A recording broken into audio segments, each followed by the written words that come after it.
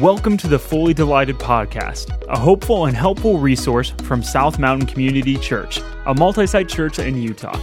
Each week we will be hearing from our staff as we explore what makes SMCC unique, as well as what it means to be fully devoted and fully delighted in Jesus Christ. We hope this podcast can be a helpful resource for you to take your next step with Jesus.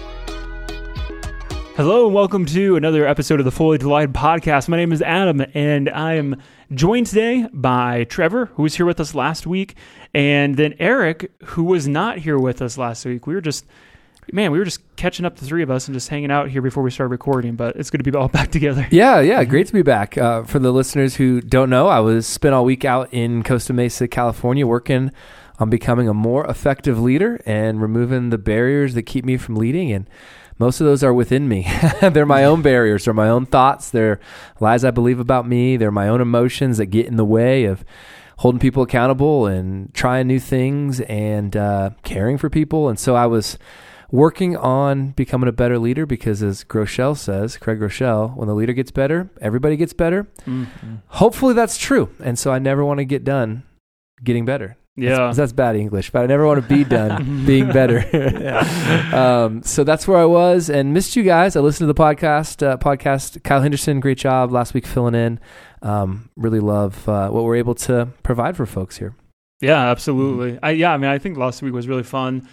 Feels like we just got a good rhythm here. Here's the thing: as long as Trevor's here, I'm good. Yeah, thanks, man. I appreciate that. Yeah, just made Trevor's day. Yeah, appreciate you, Trevor. So once again, we do this podcast to equip people's minds and understanding the Bible as they grow theologically and biblically competent. Yep. We have a vision here to disciple people in their head, heart, and hands, and this podcast serves that purpose. We don't want to do anything that doesn't serve a purpose in our mission or in equipping people for FDFD life. Yeah. And we hope this is a great gift to you Monday through Friday as you follow Jesus. Yeah, and I think it's just so fresh in my mind from small group last night. This media, this content is a little bit more, I think, Eric, we could say to a degree, maybe a little bit just more engaging on the side of the head. Yep. Not necessarily the heart, but this is a lot of like a brain dump of the sermon. So that's what this is engaging. That's right. Yeah. So we want to continue in The Kingdom is Like for our series. And we are now are we in week 3 or week 4? Look at how unprepared I am. I know that we're somewhere in here. Week 3. We're week 3. Okay, I'm thinking ahead to week 4. And we had a little message about the mustard seed. Did you call it little because of the mustard seed itself, or? No. Well, maybe subconsciously I did. Maybe. Yeah, all right. I was just thinking about it, yeah. All right. So, Parable of the Mustard Seed is a good one.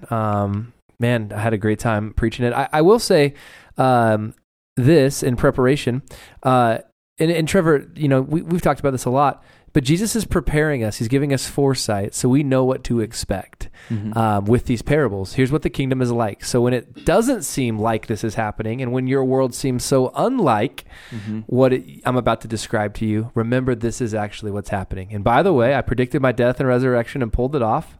I called the shot and did it. And so if I'm right about that, I'm right about this kingdom that's advancing, and let me prepare you for how it's going to advance. And we're kind of in that section now. And I'll just share this quick story to kind of illustrate that point. Thursday night, I was flying back out of John Wayne Airport, and it's in Orange County, and I'm there in the third row or whatever, and the stewardess comes on, and I got my headphones in. I usually don't listen because my thinking is if it goes down, I'm dead anyways. What's the point of listening? You guys know what you're doing. I'll be fine. And half the time it's like, rah, rah, rah, rah, rah, rah, rah, and you can't understand them. But I did decide to listen, and I'm really glad I did because they said this, hey, when we take off, we're going to take off real steep. You're going to hear the engines. It's just full throttle. We're going to take off steep. But to help the city of Santa Ana with the noise pollution, we're going to cut the engines back, coast over the city, and then you'll hear us pump them back on. Full throttle them again, and we'll continue flying. I don't like to fly, and anytime the engine changes pitch at all, I look out the window. Yeah, I look for the horizon to see if it's still stable or if I'm plummeting to my death. And I'm so glad she took the time to give me foresight so that I would be prepared and not panic when the moment happened. And I didn't miss it because I thought she probably has something to say. I'm going to listen. That is a really good picture of what Jesus is doing here. Yep. He's giving us foresight if we care to listen. That's the point of parables to begin with, one of the points. So we need to be prepared to listen. And if we would listen, we would find helpful information that would prevent us from a panic later on in life. And that's what's happening here. And sure enough, when the plane took off, that's exactly what happened. It was a little uncomfortable, but I was prepared for it. And so I was able to sit and rest and relax. And that's what Jesus wants us to do in his kingdom. Yeah. Sit and rest in it and build it with him. In order for that to happen, we need to be prepared. It's funny. I had the exact same experience. I'll just say that. But somebody told me even before we got on the plane, they're like, oh, did you know that there's this city ordinance around this area? And yeah, they can't really like throttle the engines when they're over the sections. So yeah. I was like, oh, this is like a thing that that's like they have to do. So it was interesting. Yep. So if you were at South Jordan, you heard that story. Sorry for the repetition, but I just think it's a really good picture of what Jesus is accomplishing through these parables. Mm-hmm. Yeah, absolutely. So why don't we kind of look at some of the sections of this and dive a little bit deeper? You know, we're not here to really re-preach the message, but let's dive into a little bit more. I've got two very smart guys on either side of me here that write these things. So let's talk through the parable itself and dive deeper into that. Mm-hmm. Well, let's bridge to it from the airport illustration with a question. So the question is, what's happening when I can't understand what's happening? I need to know what's happening when I can't see it or feel it or understand it completely. Mm-hmm. And I think there's this question that's come up in the minds of a lot of Jesus followers, it's come up in my mind, which is this, and each parable has a similar question, but there's some differences each time. But this question is, Jesus, if your kingdom is really advancing, if it's here now as you say it is, why can't I see it more fully? Why isn't it? Mm-hmm. Why isn't it more powerful or more significant or more on display? Why does it seem so small sometimes in my own life or in the world itself? Yeah, and I think this parable answers that question of why it's slow growing, hard to see at first, takes time. That's such a good question, and I think even people now might even still have that question. So that's why this applies to us now, because I think back even to when we were preaching week 1, I preached week 1 as well. And the idea, we've got John talking about the kingdom is coming, Jesus saying the kingdom is here, you know, all these things. And it's like, okay, cool. So what's the holdup? What are we waiting for? Why is it coming? Why, you know, like it's here, but it's not quite yet. So like, I think it's a perfectly valid question for us to have even now, you know, so. Absolutely. It's kind of interesting too, how the parable, like its meaning has lived on in a way as well, because that's true, like in the day and age in which Jesus delivered it. And what's fascinating is even nowadays, you know, that 2,000 years later, that Christianity is responsible for so many developments within society that are for the good of so many people. Things like the university, the hospital, the printing press. None of those would exist if not for Christianity. And so you can really see how it has grown and flourished and produced so many helpful things. The kingdom has produced so many helpful things for the rest of humanity.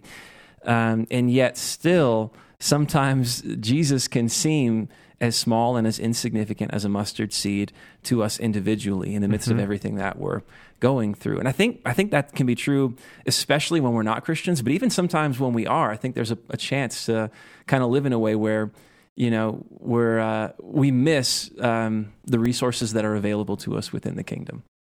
Yeah, I'm totally with you on that. Interesting question. Do you guys think it was more like a mustard seed then or now? Like if you know what I mean? Like, to stay in the parable, that it starts small, was it harder to see then, or is it harder to see now? That is a great question. I have my thoughts.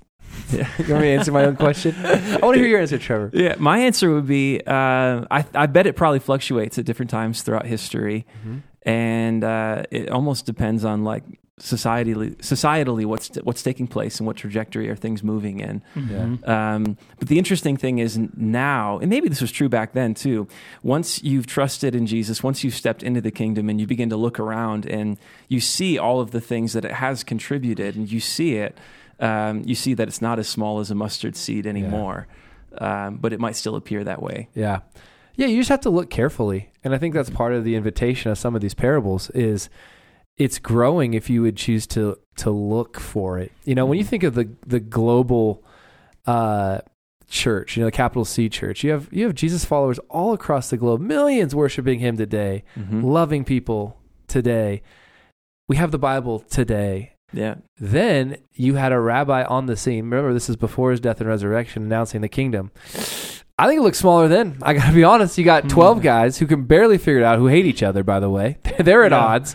Yeah. You got a rabbi who's in some ways predicting his death, and you're like, okay, this is real. Like, this is really a mustard seed, because we got no chance that this thing's going to take off. Yeah. And then what was so huge at the time was the Roman Empire, which eventually collapsed. And what do we have left? Well, the kingdom that was announced in the first century in the face of the might and power of the Roman Empire. So I think it's harder it would have been harder to see back then. I really do. And I think if we choose to, we can see aspects of the kingdom and human flourishing everywhere we look. Mm-hmm. And that's good. So somebody the other day, airplane again.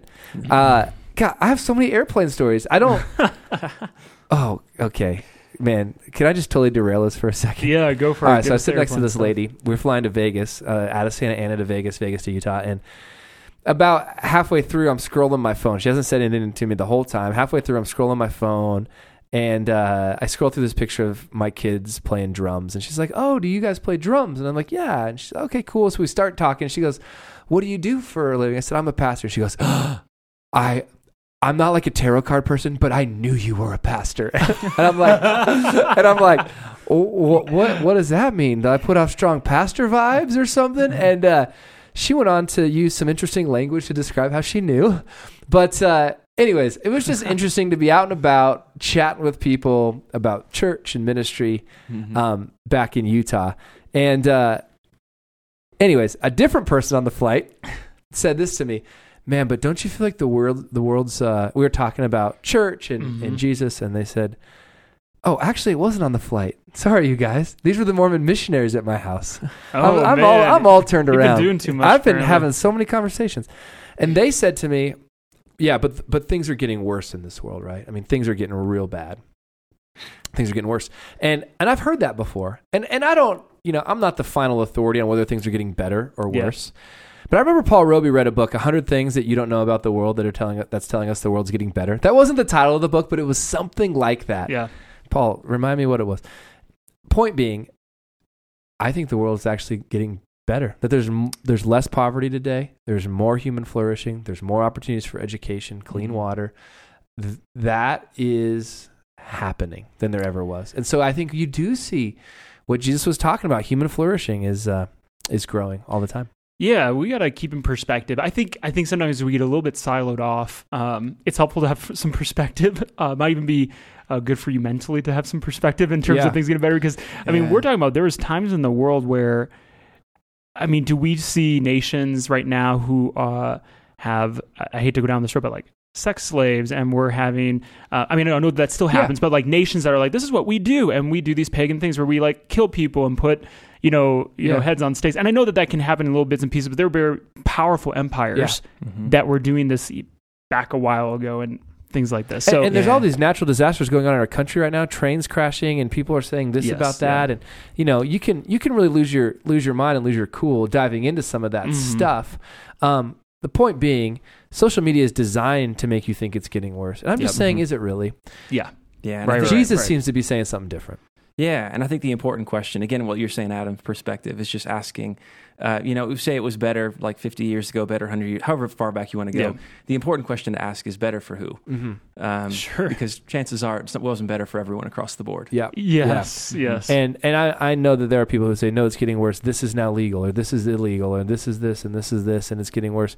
I'm not really interested in like debating that, but Jesus seemed to say human flourishing is going to happen inside of the kingdom. And I think we should take his perspective into consideration and work on that. Yeah, Why don't you read the parable, Trevor, just to get us into it? Yeah, so Matthew chapter 13, verses 31 to 32 reads like this. He told them another parable. The kingdom of heaven is like a mustard seed, which a man took and planted in his field. Though it is the smallest of all seeds, yet when it grows, it is the largest of garden plants and becomes a tree, so that the birds come and perch in its branches. Yeah, good stuff. Take us through how this theme wasn't new in the first century. For the astute reader of the OT, the Old Testament, this theme's been established. Yeah, well, on the one hand, the mustard seed was proverbial. It was symbolic for things that are small, yet from it grew this pretty significant sized tree. We talked about that on Sunday, and so the point is really the contrast. But then the other thing we addressed on Sunday was the phrase that Jesus attaches to the close of it, so that the birds come and perch in its branches. And it kind of seems like if the point is only the contrast, then he's made that with just the mustard seed. So why does he attach that? And when you go back to a couple of books in the Old Testament, Daniel and Ezekiel in particular, you see that same language being used to describe really the reign of certain kings. In Daniel, it's talking about a foreign king, the king of Babylon, and then in Ezekiel 17, it's actually talking about the kingdom of heaven. It's a prophecy looking forward to Jesus. And so both times uses that same language of the birds living in the branches or finding shelter. And the idea is just that the kingdoms, as they grow and flourish, they bring good things to many, many other people. And so they provide flourishing. So the idea is just that the parable is really just saying the beginnings will seem small and insignificant of the kingdom, but it will continue to grow and to grow and to grow and to bring flourishing to all who join it. A flourishing which begins in this life, but the fullness of which still awaits us really at the full establishment of the kingdom. I like it. So if someone's been around church for a while, they've heard people talk about the mustard seed in another context. And I think sometimes we might mix and match those together. So Matthew 17, Jesus returns to the mustard seed. 17:20. And I just want to focus in a little bit, do a little hermeneutics together so that we're really clear on all of this. In Matthew 20, Jesus says, because you have so little faith. He's responding to the disciples, talking about why they couldn't drive out a demon a demon from a boy possessed by one. Truly, I tell you, if you have faith as small as a mustard seed, you can say to this mountain, move from here to there, and it will move. Nothing will be impossible for you. And there's a lot of modern worship songs that talk about that. Nothing is impossible. Impossible for you. So, what do we do with mustard seed there? Is it the same thing? Is it a different thing? That's a good question. What, is Jesus kind of building on the same point that something small still has a lot of value? Trevor, Adam, how would you guys speak to that? Goodness. Wow. That is a great question. Yeah. I love that Trevor's got the answer for it. Just riffing off the cuff here, my thought would be, and we study the Bible in community, so feel free to absolutely. Yeah. But and just so the listener knows, we don't like script this. Like this is fresh for Trevor right in the moment. Yep. Yeah. My thought would be that within the passage, the mustard seed is representative of, things that are small. So he's talking about faith that is small. And in the context, it is Jesus' instruction to them about why they weren't able to cast a demon out of a boy, something that Jesus expressly gave them authority to be able to do. And this is a story that we actually see in other books as well. I want to say in Mark, it's in there as well. And in the instruction that Jesus gives to them afterwards, they're saying, why couldn't we do it? He says, this one can only come out by prayer. And I think what the broader context leads us to understand is that in some way they were trying to help this boy cast, in a spiritual way, cast out this demon entirely independent from God, that they weren't relying on him at all. And so I think what Jesus is saying, faith is small as a mustard seed. You can't do this at all on your own. You have nothing to offer him. But if you rely upon me, then there is something to help. Now, obviously, there's some other tangled issues here, so I'm going to just hit the ball back to the other side of the court. Yeah, I mean, there are some interesting things going on. I think the way we often think about our faith is that it's the amount of my faith that produces a result. And I think that's a bit of a misreading of a passage like this. Like if I have great faith, I will see great results because of my faith. Right. And I just think that's not the way the New Testament describes faith. I think the way the New Testament describes faith is trust. And so even if you have small trust in the one who is infinitely large, Jesus himself, that's going to produce some life change. And the mountains move from here to there. It's not... I imagine, and I heard this from my old pastor, Pastor Brian Hull, so if I'm wrong, I got it from him, that Jesus actually pointed at literal mountains that would have represented something in this moment. So rather than whatever mountain you're facing right now, you got a mountain in your way, Trevor? You got a mountain in your way? Is it your debt? Is it your, what is it? Your weight? Like, no offense. That's kind of it's Timpanogos. Trying to get to it's not, Sundance. I don't imagine that Jesus was giving us permission to say, name it and claim it. You got a mountain, claim it. It's going to be gone. You're going to get through it because you got just a little bit of faith in Jesus. I don't think that's what it's saying. I think it's saying, trust the one with that even the smallest amount of trust in an incredibly strong object will produce results. Primarily from this mountain to that one. What was he pointing at? Perhaps, and this is, it doesn't say in the text, but you think of the Temple Mount. You think of the major mountain of religion that stood in people's way. And Jesus is saying, you can trust me now with just a little faith. And that mountain, the one of religion, the one that has you go through all of these things to get to me, it'll move. And it'll come right here, and you can come right to me. I think that's my take on a passage that admittedly is a bit difficult. And then, he goes into that nothing will be impossible for you. I think that fits again, because going back to it, they couldn't do what they were trying to do. Yep. And they were placing trust to accomplish it within themselves rather than him. So he's saying, yeah, it doesn't matter how small it's not about the size of your trust. It's about the object of your trust. Yep. The person in whom you place your trust. 100%. And Tim Keller has an illustration. You're falling off a cliff. Is it better to have a lot of faith in a weak branch or a little faith in a very strong branch when you reach out and just grasp? And the point is it's trust in an incredibly strong object that saves your life, not the amount of trust that you have. It's the object of it that matters most. And I think that's what this parable is getting at. So anyways, that was a bit of a detour, but all that to say, mustard seed comes up again and again, and you just got to be careful to remember that mustard seed was proverbial for smallness, and that is important. We're going to come up to that again with yeast. It's the next parable for this coming Sunday, and it's proverbial of something not necessarily small, although it is small. It's proverbial of something working its way out to the whole part. So it's a different type of effect. But it's similar type of a substance that does something from the inside out, that type of thing. Let me just pitch a question, since we're really on this theme today of talking off the cuff here.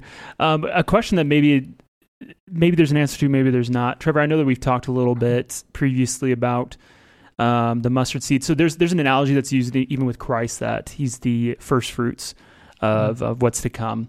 And that maybe there's an analogy to be drawn of Christ's death, and he is the first fruits, and I just pictured it this way. There's kind of like a spark. There's like, oh, here's this rabbi, the Messiah, and he died, and then boom, I know he's risen again, and things through it. So these people would have had the idea of, okay, the Messiah's coming. We're under the threat of Rome. Rome's got their thumbs, pushed down on us, and here's going to be this king that's going to overthrow us. And it's almost like here's this. I almost think of it as like maybe this like here's this like mustard seed Messiah, like he comes calmly and quietly, he submits to death, and but so much will come out of it. And I think that's important. We actually talked about that in the message, and I just wanted to make the distinction hermeneutically, meaning how do we read our Bibles, what skills do we need to interpret the Bible, and what discipline. Hermeneutics is the discipline of accurate interpretation. Is it saying Jesus is the mustard seed, or are we just saying there are some similarities between Jesus and the mustard seed? And that's kind of what I'm saying. There are these similarities as well. I wouldn't want to say this parable is saying Jesus is the mustard seed, because it's about the kingdom is like. Right. But Trevor made this great point earlier that if the kingdom is like this, then the king is like this too. And I think you do see that connection, that as the seed is planted in the ground, Jesus was planted in the tomb. He rose to life, and now people are finding safety, security, significance, satisfaction in his kingdom, to use another metaphor on top of a metaphor, in the branches. And birds, you and I, people, are calling that home now for their lives. Yeah. And that's leading to flourishing. And I think that's the whole picture here that Jesus is trying to give us. Yeah. Just to put a cap on that, I just like the idea of we get to trust in that, what Christ has done in that first fruit. We see there's a resurrection. Oh, so there is something, there's proof of what's even to come to that. So maybe that's not directly even drawn to the mustard seed, but we do find that hope in that. Isn't there another one in John about if the kernel dies, it will give... Yeah, so you got all these agricultural metaphors, and they all sound similar, and they kind of have some overlap, but they also stand alone too. And I just love that about the Bible. And I love that about Jesus' teaching. He wasn't like, if point A is true and point B is true, then point C is true. And I'm alive. A plus B is C. Yeah. It's like that there's a place for that. But Jesus gave word pictures to connect to the human heart, and that's what we see with these parables. Yeah, absolutely. I mean, there's something to be said. You're saying this exactly, Eric. There's something to be said about how Jesus could have come in and been like, I'm drawing this on the whiteboard. Here's the exact equation. Here's the formula. Yeah, no, there is some story. There is some human heart element. There is I never, thought of it, so there's a little bit of that as well in these parables. Yeah, and I think that makes it come to life. I've been wrestling with this thought recently as a communicator, and Trevor, you're on the teaching team. Adam, of course, you hop in. That I'm just really struck by. So we live in a post-truth culture. We did a message on this in our Revolutions series that the data says facts don't change people's minds anymore. That's what the data says. Mm-hmm. If you don't believe it, you're actually proving my point, because the data says that, and it's not changing your mind. Like that's what it says. So we used to be in a world where that fact works either way. Yeah. We used to live in a world where the good, the true, and the beautiful would move people. And now I think what's good is up for grabs to a lot of people. Yeah. What's true is up for grabs. Mm-hmm. Your version of truth, my version of truth. I do still think the human heart is captivated by that which is beautiful. Yes. And so in our preaching, I'm trying to do what Jesus is doing here. He's taking kingdom truth and making it beautiful. Yeah. You ever been out on a walk and you see birds perched in a beautiful tree and the sun is set? Like, it's just beautiful. Yep. It captures the human heart. I'm not saying it's true because it captures my heart, but true things should actually capture our hearts, right? Yep. And I want to find ways at SMCC, in our messages, in the series we're doing, where truth isn't just intellectually convincing, it's emotionally convincing because it's seen as beautiful. Yeah. And, that's kind of where I want to end this podcast, in fact. Why is the kingdom beautiful for humans, guys? That's what I want to see. Okay, Jesus was raised from the dead, so what he said about the kingdom's true too. Yeah, absolutely. But let me tell you why that's the best way to live life. You guys are living in the kingdom right now. What is so compelling to you about that? Yeah, that is a really good question. You got good questions today, Eric. Trying. Yeah, so the question is, what's compelling? What is good? Why is the kingdom good and beautiful to you? Yeah. Yeah, because, on a macro scale, it's taking something that is broken and redeeming it. Yep. We have in our heart this desire for what should be. We look at things, we look at events and go, oh, that's awful. Oh, that shouldn't be. There should be justice brought to this. Yep. And yet we see a king that through the cross, there's this grace and truth. There's the truth about what should be, and there's the grace that comes with it. And it's like, oh, this is beautiful. This is so cool. That's on a big scale. Yeah. Yeah, redemption's beautiful. Mm-hmm. Hollywood knows that. Yeah, stories. Yeah. Who doesn't love? I was just talking with Kyle Henderson today about the MCU, the Marvel Cinematic Universe, and you had Robert Downey Jr. Do you guys know about him as an actor?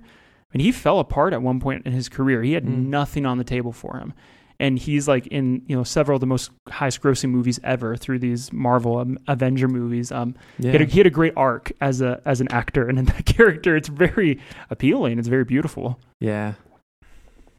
Yeah, that's cool. Stories are persuasive and moving.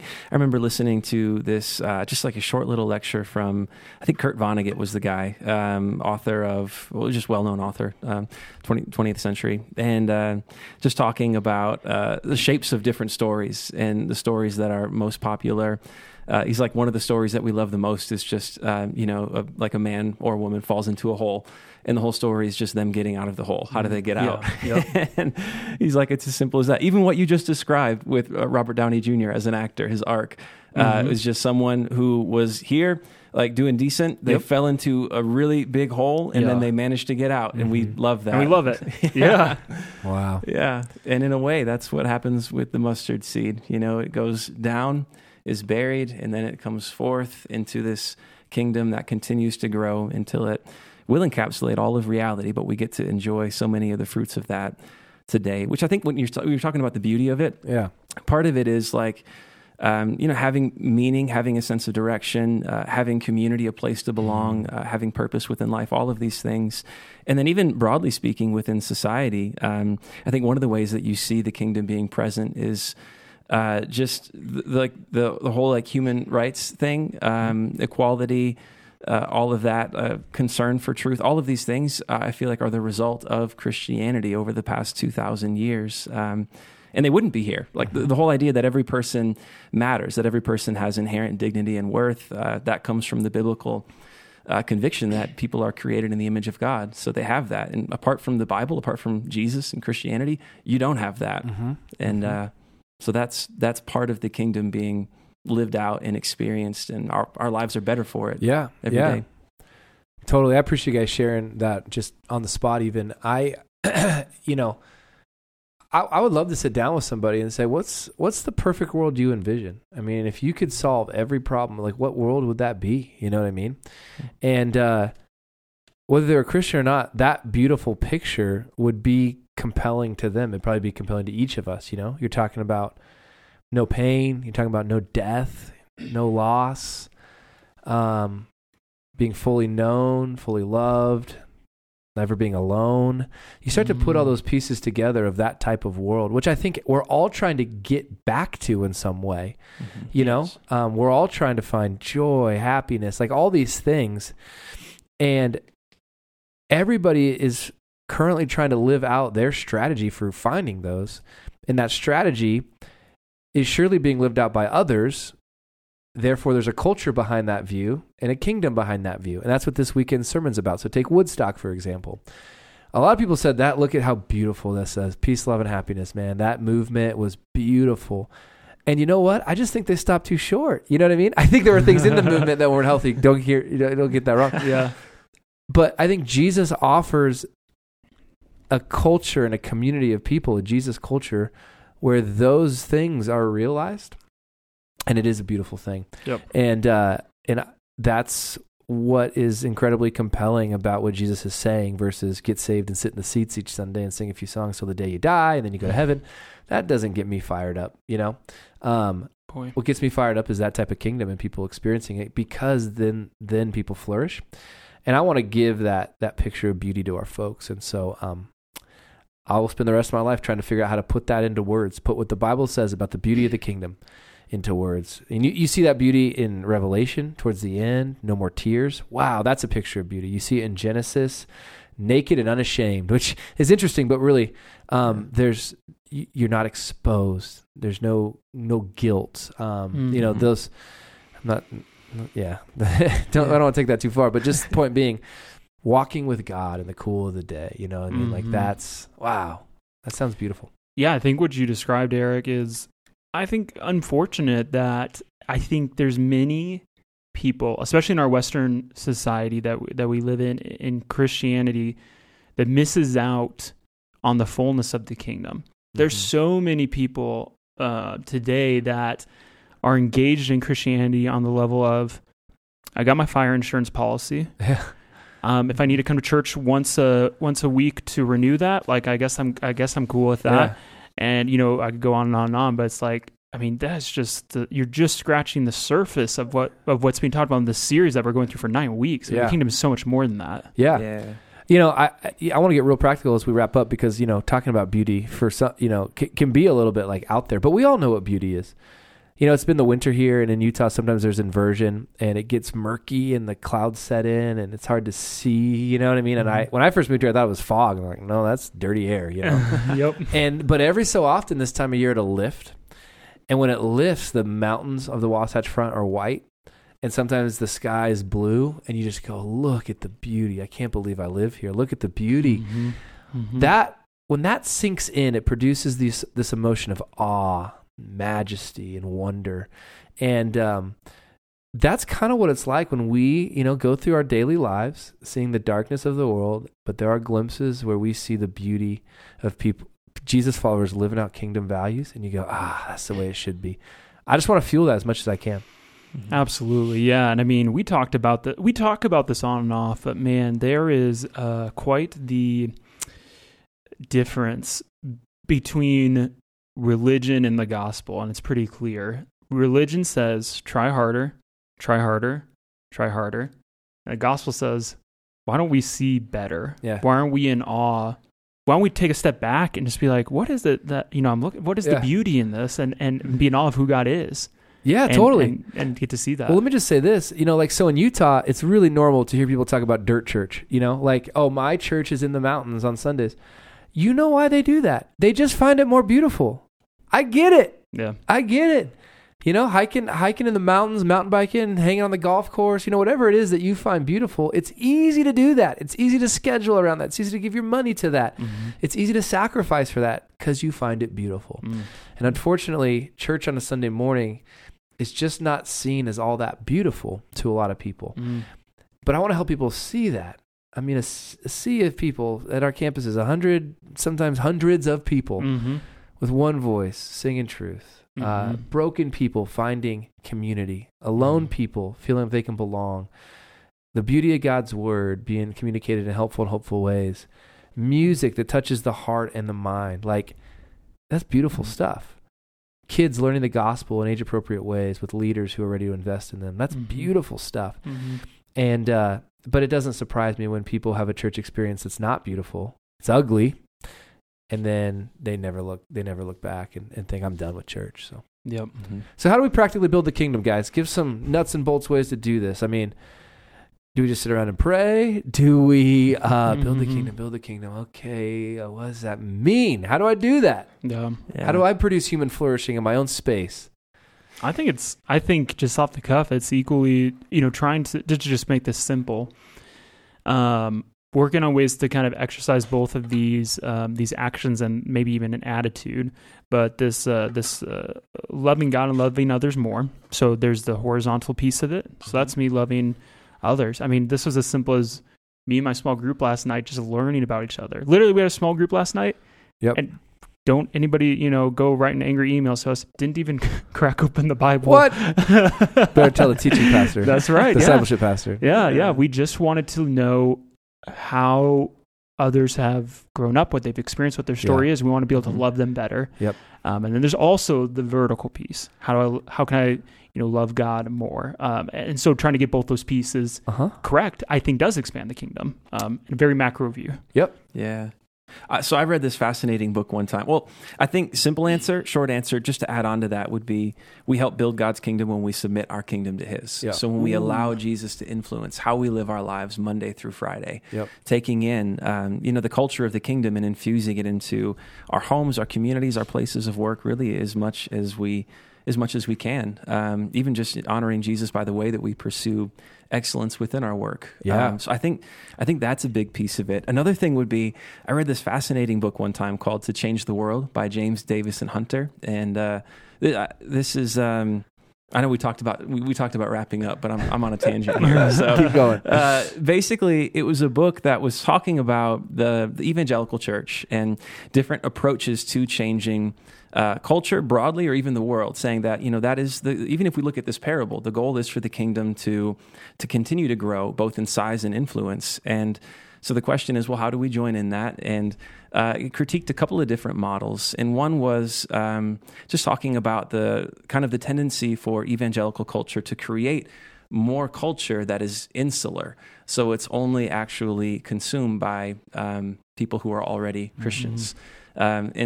And it's also a lot of times at kind of a grassroots or a pop level. And another one was just kind of the second model it critiqued was those who are kind of separatist. I don't know if we see that as much here in ESSA or kind of in Utah, but just Christians who kind of look at the world as bad and don't want to be contaminated by it, so we're going to separate ourselves off. If you look at the 90s, people growing up and saying, we're not going to listen to secular music, I think that's like an easy example of that. And so the book, it really looks to Jeremiah 29, the instructions that were delivered to the people of Israel when they were living in exile in Babylon. They were false kind of prophets saying to them, don't pack your bags. God's taking you back home. You're not going to be here long. And God sent a message through the prophet Jeremiah saying to them, you're going to be here a while, so settle down, build homes, plant gardens, seek the prosperity or the well-being or the flourishing of the city in which I've placed you, the city in which you are, because in its flourishing, you find your own. And if I was to tack one other thing onto it that he gets into in the book, is just recognizing that cultural change actually happens through, there are certain pockets of society, you could even say certain institutions that are more culturally influential. And by and large, over the past 50 to 100 years, evangelicals have kind of stayed away from those, or even kind of discouraged participation within those in some ways, I think. And the book was just an encouragement to move into those pockets, those spaces, and to be faithfully present, to really seek to bring the kingdom forward in some of the most influential pockets in society. Yeah. So I just thought it was a fascinating book. Yeah, that's great. What was it called again? To Change the World. To Change the World. All right, might have to pick it up. Or I could just ask Trevor what it's about. He's got it figured out. Yeah. He's read it. I'll just wrap up with this as I talk about kingdom. What was I going to say? We're going to talk about this weekend. Christianity is a countercultural movement. And I'm starting with Woodstock next week, talking about it. Woodstock was a countercultural movement. In the first century, the movement of Christianity was countercultural. And I just want to say, it's still countercultural. And if you're going to build the kingdom, there's a countercultural push to it. So you are in the spaces of culture, but you're living counterculturally while you're in them. Ooh.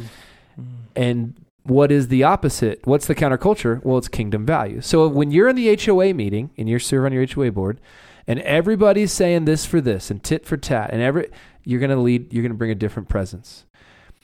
You're going to have a different behavior because you have different values. You don't value what the culture values. You value what the king values, and that's a countercultural presence. Right. Yeah. So you coach your kid's baseball team. You're on the baseball board. I know Kyle Henderson's on the board of the baseball out there in Harriman.